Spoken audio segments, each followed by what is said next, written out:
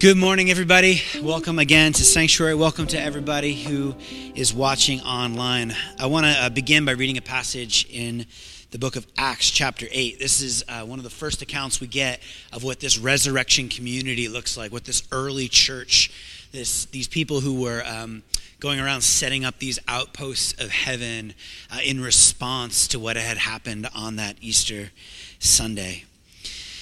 Now an angel of the Lord said to Philip, "Go south to the road, the desert road, that goes down from Jerusalem to Gaza."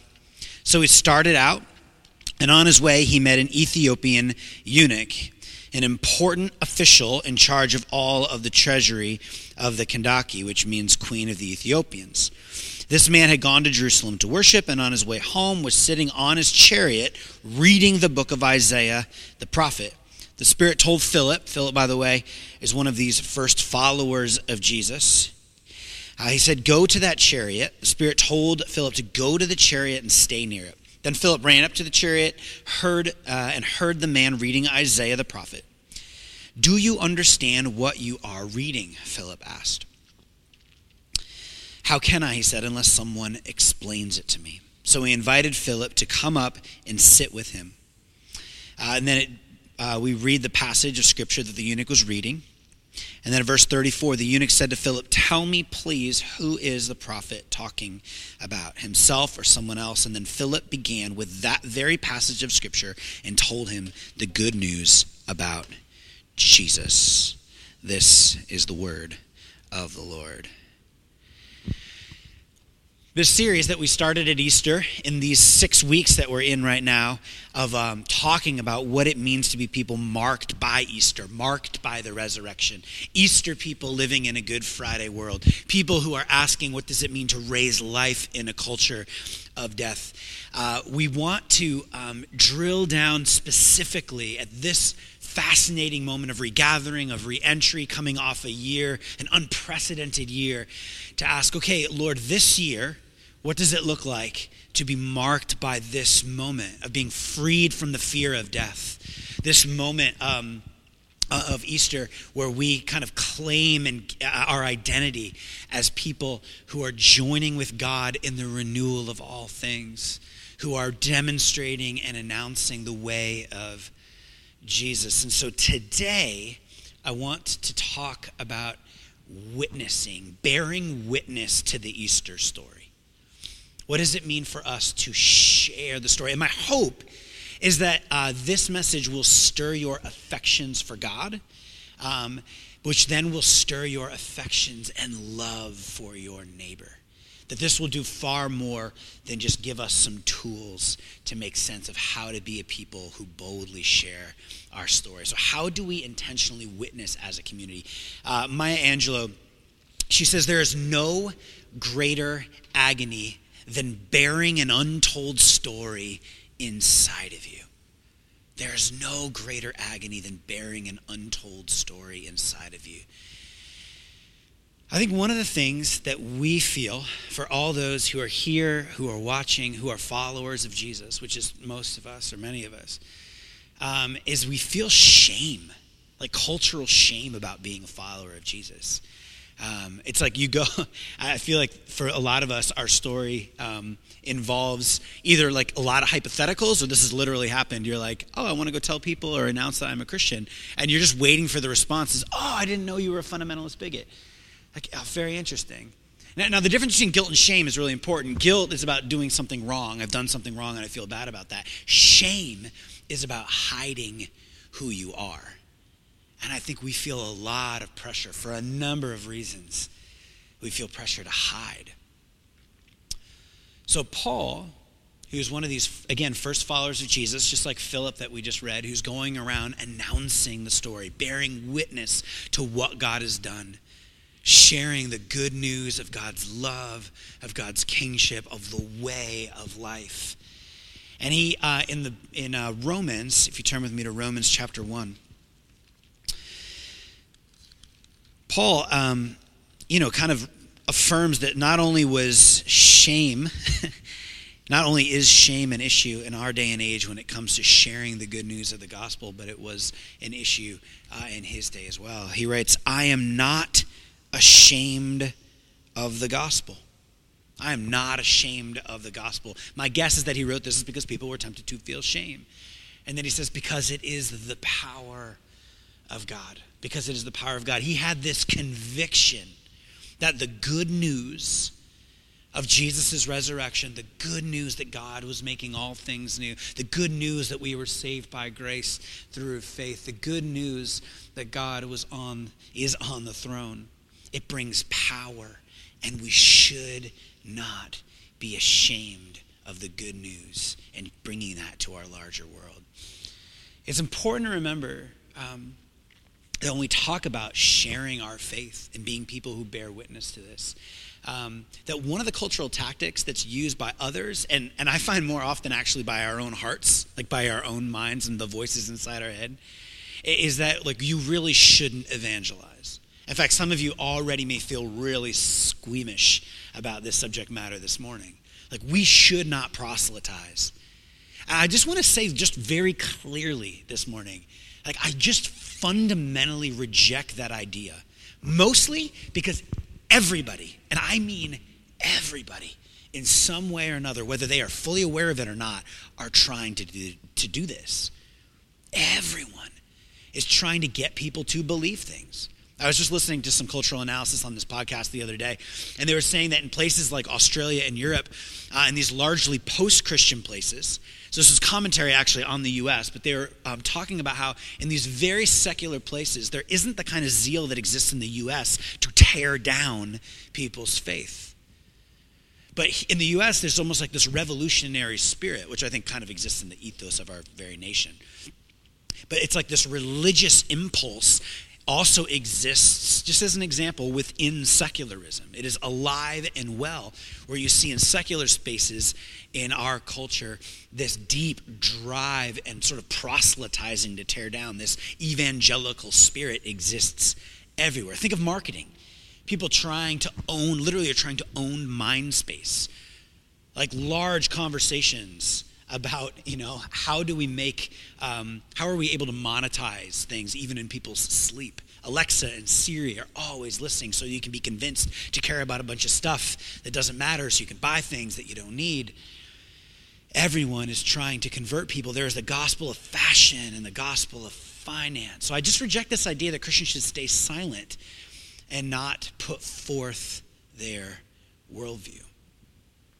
So here's the good news about what Easter people want to share. Other stories just aren't as good as our story. I really believe that. It actually, can I just say this? It feels like really good to say that out loud. And I know this is so not okay. That is like not an okay thing to say. But the Christian story, we believe, is actually the all-encompassing story of the whole world. It's the true story of the whole world. And I think at some real base primal level, when it's explained, people understand this. It resonates on a deep level. Even if, again, they don't have language or they're rebellious against that. Every story won't ultimately work over time. Neil Postman, he says in his essay, what was it called? Science and the Story We Need. He says, in the end, science does not provide the answers that most of us require. Its story of our origins and of our end is, to say the least, unsatisfactory. To the question, how did it all begin? Science answers, probably by accident. To the question, how will it all end? Science answers, probably by accident. And to many people, the accidental life is not worth living. Moreover, the science God has no answer to the question, why are we here? And to the question, what moral instructions do you give us? The science God maintains silence. For those of you who don't know, by the way, who Neil Postman is, it just would be important to point out, this man is not a follower of Jesus. There is more hypocrisy in the world. More hypocrisy in the world than there is in the church. Here's why I say that. No one I know lives like the world is an accident. You know anybody who actually lives that way? They may say that. They may believe that fervently in their heart. But everyone lives like there's worth and intentionality and love. But we live like there's morality. We live like this stuff ultimately matters. The secular story just doesn't provide the resources that we need as a human race to thrive. George Orwell says this: "I thought of a rather cruel trick I once played on a wasp. He was sucking jam on my plate, and I cut him in half. He paid no attention, merely went on with his meal, while a tiny stream of jam trickled out of his esophagus. Only when he tried to fly away did he grasp the dreadful thing that had happened to him. It is the same with modern man. The thing that has been cut away is his soul." This is George Orwell, again, decidedly not a Christian, author of 1984, writing about what he saw decades and decades ago of what was happening to modern man. It's like culture is like we're shoving ourselves full with experiences, with sex and food and money and pleasure, and we just don't realize it's trickling out of the back of our souls. We've cut away the most important parts of what it means to be human, of what it means to be alive. I realized that was a very startling image for us this morning. I was really tracking with Andrew in his sermon, and he started talking about guys cutting wasps open. I was kind of out. Stay with me. Charles Taylor says this. He says, "We desire to gather together the scattered moments of meaning into some kind of whole." Some kind of whole. We're always trying to place ourselves in this larger narrative and make sense of our lives. We live in a world that says all that matters is what we can see and what we can touch and what we can feel. And ultimately then the transcendent doesn't matter until it suddenly does. It's funny how many stories there are right now about the supernatural. So many people have commented on this over the last decade. Superhero movies, shows, it's like everything around us has this element of wanting to like conjure some transcendence. It's like the more secular we get, the more these types of things show up. We're looking for the transcendent. There's this amazing meme that I've wanted to, and maybe still will, turn into a whole sermon series. And it's called The Religious, I hate, here, I'm going to put it up on the screen. I hate religion, but get lost in my own irony starter pack. And you just see all of these things like crystals, and I'm not even sure who the gentleman is in the middle, and tarot cards and incense and all of this sense of wanting to connect with the transcendent. I don't know if you've walked into an Urban Outfitters lately, but my gosh, it's just everywhere. You see these in these small corner shops on the south side of Providence of just whole shops devoted to tarot and devoted to incense and devoted to these sorts of like transcendent ideas, because I don't really like religion anymore. All the while I am leaning into these particular artifacts that will hopefully essentially connect me with, well, what religion in some sense tries to do. John Steinbeck, famous author, says, "No story has power, nor will it last until we feel in ourselves that it is true and true of us." And that's the good news of our story. When we look at Jesus in our place in that story, it begins to ring true of our experience. This sense of transcendence that we're trying to connect with is in so many ways about us placing our story in a larger meta-narrative. And so we have this story, right? We were created good. The world was created good and is broken, and Jesus has redeemed all things. We were created for relationships with ourselves and with each other and with God, and these things are broken, and we all feel that. And so we feel this sense of, I don't know who I am in the world, and I want to make my relationships work, but I'm always screwing them up, and I want to see the world made right. This is why I march and protest and post what I post, and these longings amongst all sorts of other things. I mean, the beauty binds us together, but these aches and longings, they bind us together. There is this just ache that we have for things to be made right and for us to connect our larger story with what's happening. I've shared the story before of connecting with a friend of mine who she was just trying to get me to she was trying to get me to help her really understand the, quote, essence of the Christian story. And I just felt really led to share about these two things. And again, you've heard me say these things often. But I just began to describe in almost non-religious terms, imagine if you knew at the depth of your being that you were loved. Imagine if you knew nothing good in this world was wasted. Imagine then if you were also like free from this fear of death. And so I began to basically unpack the cross and the resurrection to her in these very sort of like humanist almost terms to help her kind of understand. Imagine what it would be like to have that kind of security. And it just caught me so by surprise when she started to weep. We're in this bar, it's like 10:30 at night or something, and she just began to weep. I can't. I just remember the noise of the room around me, our friends over at the other table, and she's just like, I can't imagine feeling that way and having that kind of confidence. And her line I will never forget, which was, that would change everything about how I felt about the world, where I fit, what I'm a part of, the greater mission and call in my life, what it would mean to walk through all the failures and aches and brokenness in the world. I share all of this, and that the desire that so many of us have, or so many of our friends have who aren't followers of Jesus, for transcendence, the desire to be a part of the larger story, a desire to make sense of this world. We can, Easter people, we can have confidence in the good news.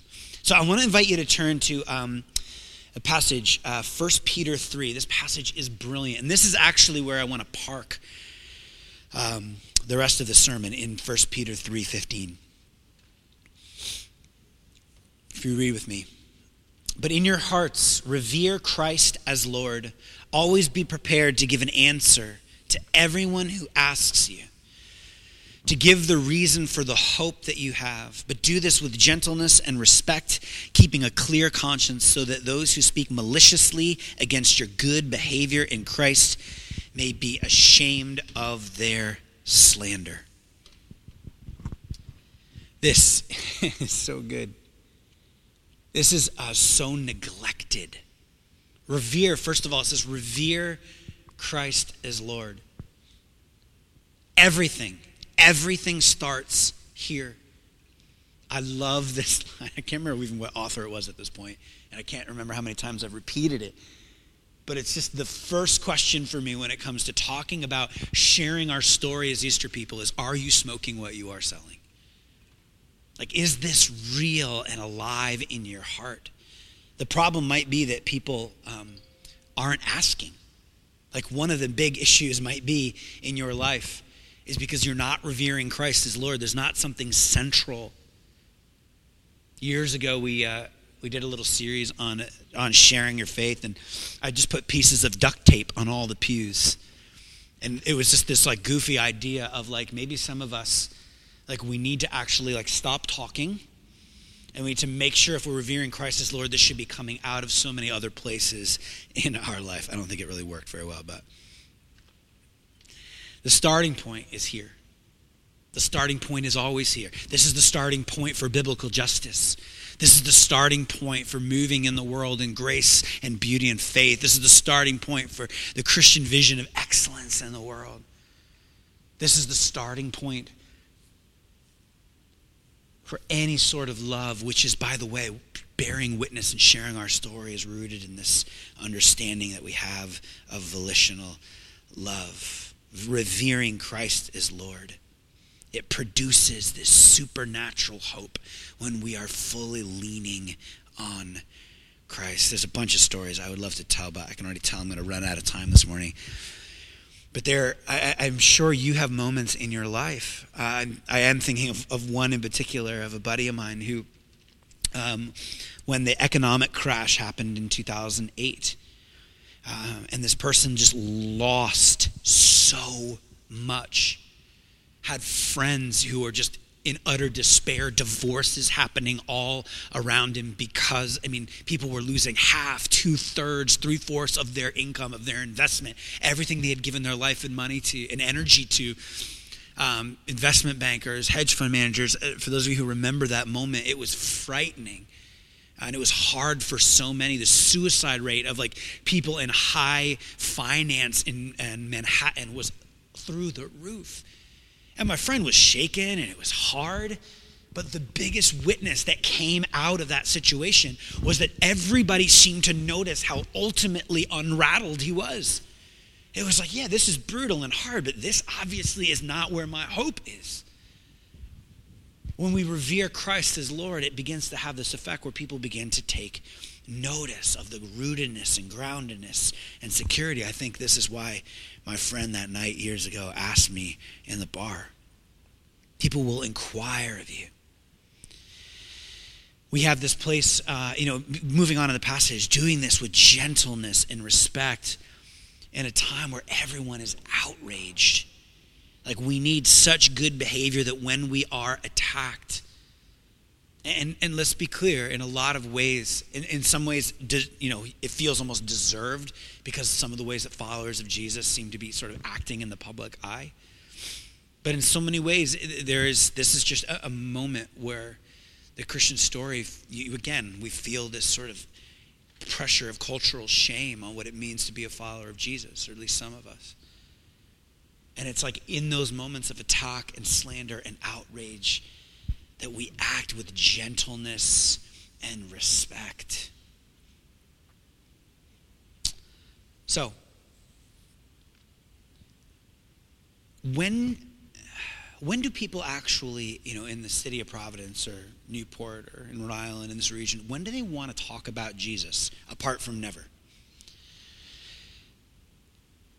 I want to hand this phrase to you that my friend John Tyson talks a lot about. It's like this idea of relational positioning.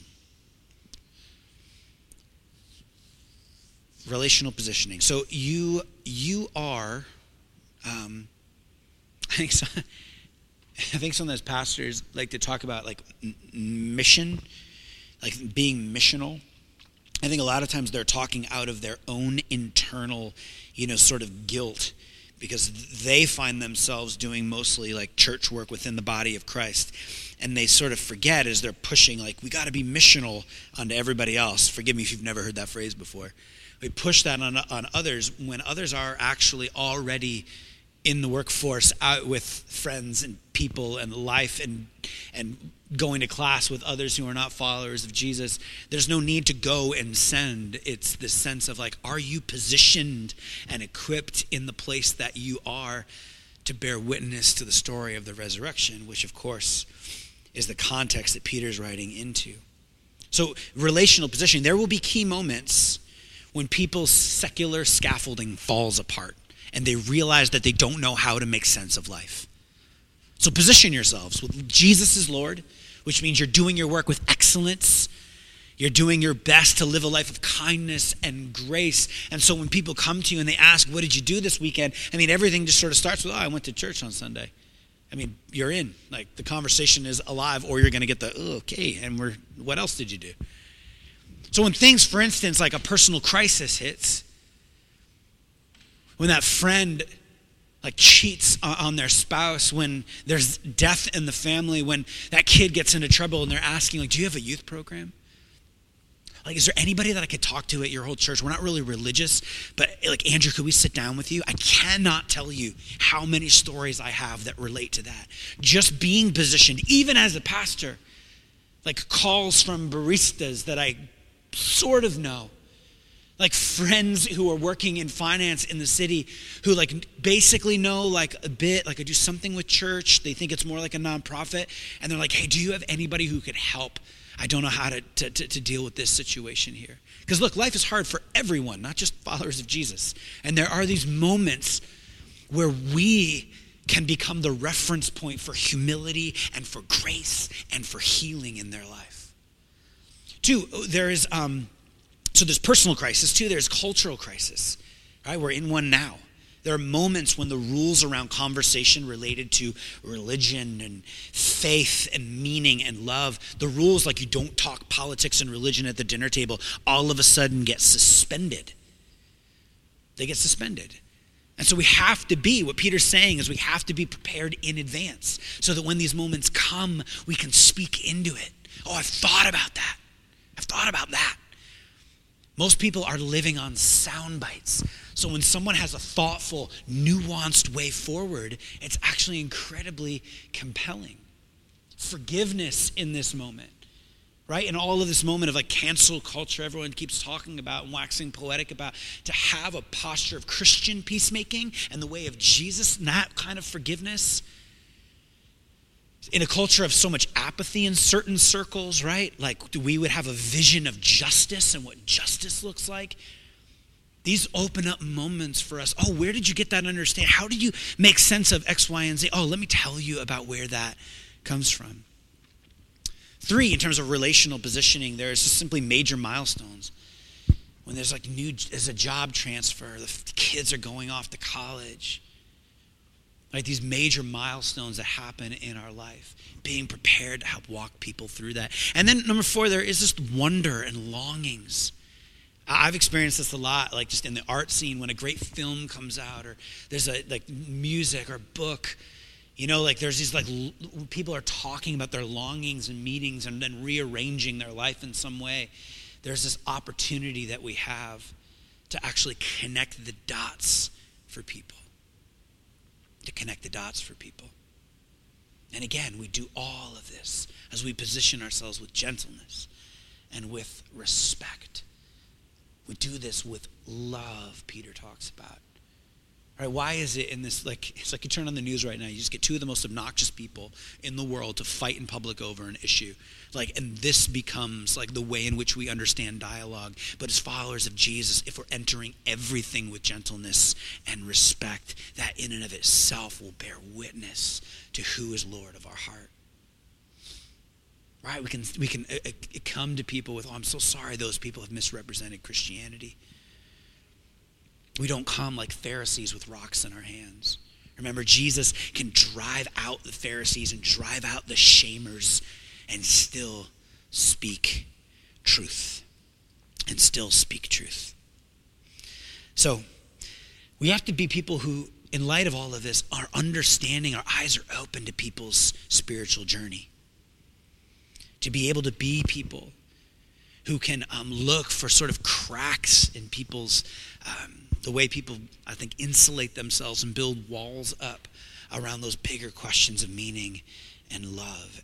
Again, we do all of this for our desire to see people step into the path of life. So we begin where people are. We're ready to share and have a reason for the hope within us. We recognize that God's the one that convicts people. We'll talk about that in a moment. And we speak truth in love. And we speak truth in love. And we can do all of this, right?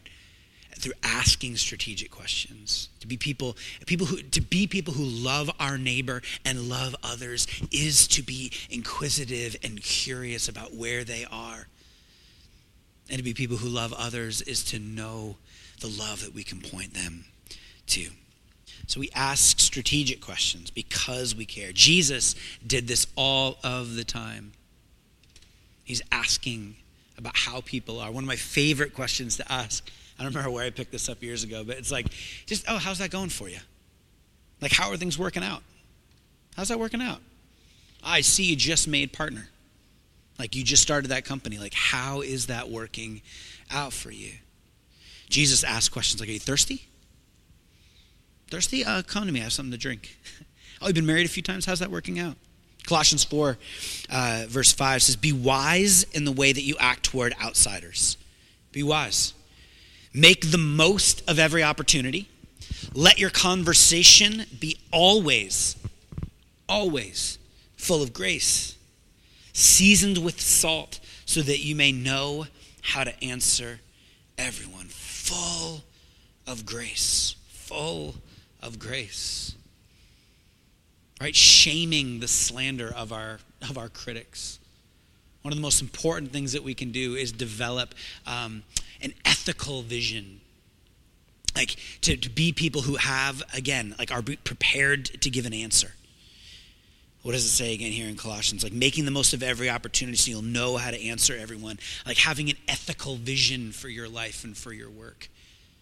right? Like here, like going to your boss, or maybe it's just having this in your heart. Maybe you don't need to always go to your boss with this. But I've heard stories of people doing this. Like, if this were to happen, this is where I would leave. This is what probably would get me, fired. Here's how I understand the gray matter in my particular industry. Here's where I stand. Here's what's most important to me. We have this like vision, this preparedness for what it means to like walk through our daily life and work. Live such good lives, it says amongst the pagans. Live such good lives. Like, step in fully into the way of Jesus. Revering him as Lord will cause us to live these lives that are interesting, to say the least. There was a story I heard, somebody asking, boss was asking somebody who was being interviewed for this job, he was kind of leapfrogging one position to the next, like just this, was going to be this huge promotion. It's a really big deal. And he was asked by his boss, what's your number one value in stepping into this job? And this follower of Jesus who went to a buddy of mine's church said, look, my kids are going to come before this job. My kids are going to come before this job. Because he was being asked about long hours and how are you going to deal with all of this. And this boss just turned and just started like tearing up and began to share with this person he's interviewing who just gave functionally the wrong answer. Right? You want to give the answer of like, I'm going to work hard, I'm going to put in extra, I'm going to go the extra mile. He starts confessing to this person about the ways that he has screwed up his family. Now, let me be clear, it doesn't always work like that. That same answer could easily get many folks like fired or not going to get the job or whatever else. But it's just this understanding of I am seeing my life through the lens of Christ. I'm following the Spirit's lead into all these spaces with ready to give an answer for who I am and how I see the world, not shirking back. Prepared to give an answer. Always prepared to give an answer. Not just an apologetic to a tough philosophical question. I think it's what we boil these passages down to far too often. So, in my world, asking, where is God moving? Who is open? Where in your world are people being drawn to Christ? In the scriptures, it says the person without the Spirit does not accept the things that come from the Spirit of God, but considers them foolishness. So where are the people that God is drawing? Where is the Lord moving? The person without the Spirit does not accept the things that come from the Spirit of God, but considers them foolish. So who is not considering them foolish? The Father's always at work. Am I aware and awake to that? Next thing I want to say about bearing witness and sharing your story is to take responsibility. Acts 17 says God did this so that they would seek him and perhaps reach out for him and find him, though he is not far from any one of us. So again, my friend John Tyson's take is that God has arranged human history in such a way to give everyone the best possible chance of knowing him. And then God, knowing you, has put you, the person that you are, because you are the best person in recorded history, in a position to reach them. That you're the best person to reach the people that are around you. I love that. It's like, it is an invitation to take responsibility, to see the unbelievable opportunity, to use all of the good parts and all of the hard parts and allow God to use those to reach others. Still to this day, I am amazed that one like jacked up relationship that my wife had in high school that produced like a really unhealthy pattern in her life, like really early on, is still being used a decade later to reach people for the gospel. It has produced so much kingdom fruit, this ache and brokenness that happened in her life in high school. We have this responsibility. My job is not, my job as many of you as pastor is not to come to your work to lead people to Christ. And by the way, it's also not to have a church service that is always inviting people to Jesus. I love on the regular to give it a call and an invitation. I'm happy to do that every week even. But the responsibility of even what we're doing when we gather here isn't to go and reach your friend and to share your story. I don't know your story. And my story, if I were to get up here and share that this morning, is not going to connect. And that's not what God's going to use to reach the people in your life. You are priests, the scripture says, with a parish. You are on mission. And so when Jesus says, I will make you, he says to his disciples, I will make you fishers of men. I think too often we think of like fly fishing, right? We think of like a singular person just like throwing a line. No, in the New Testament, it's nets. It's nets, like throw out the net. We are connected with people all over. Cast these nets, invite people into the flow of your life, into the web of relationships and love, that they will get relationally caught up in the good news of the gospel. And by the way, if you're like right now going, I don't know if they would get actually caught up in God's love by walking alongside me. I don't know if that net exists. Well, then go back and ask, is Jesus becoming Lord of my life? Am I revering Jesus as Lord of my life or not? Is your house full of kindness and generosity? I always hate talking strategy of like how to reach people when people aren't filled with overflow with the love and grace of God. Some of us, like this talk, I'm hoping this does this, that this simple talk will provoke you to ask questions about your relationship with Jesus, about your love.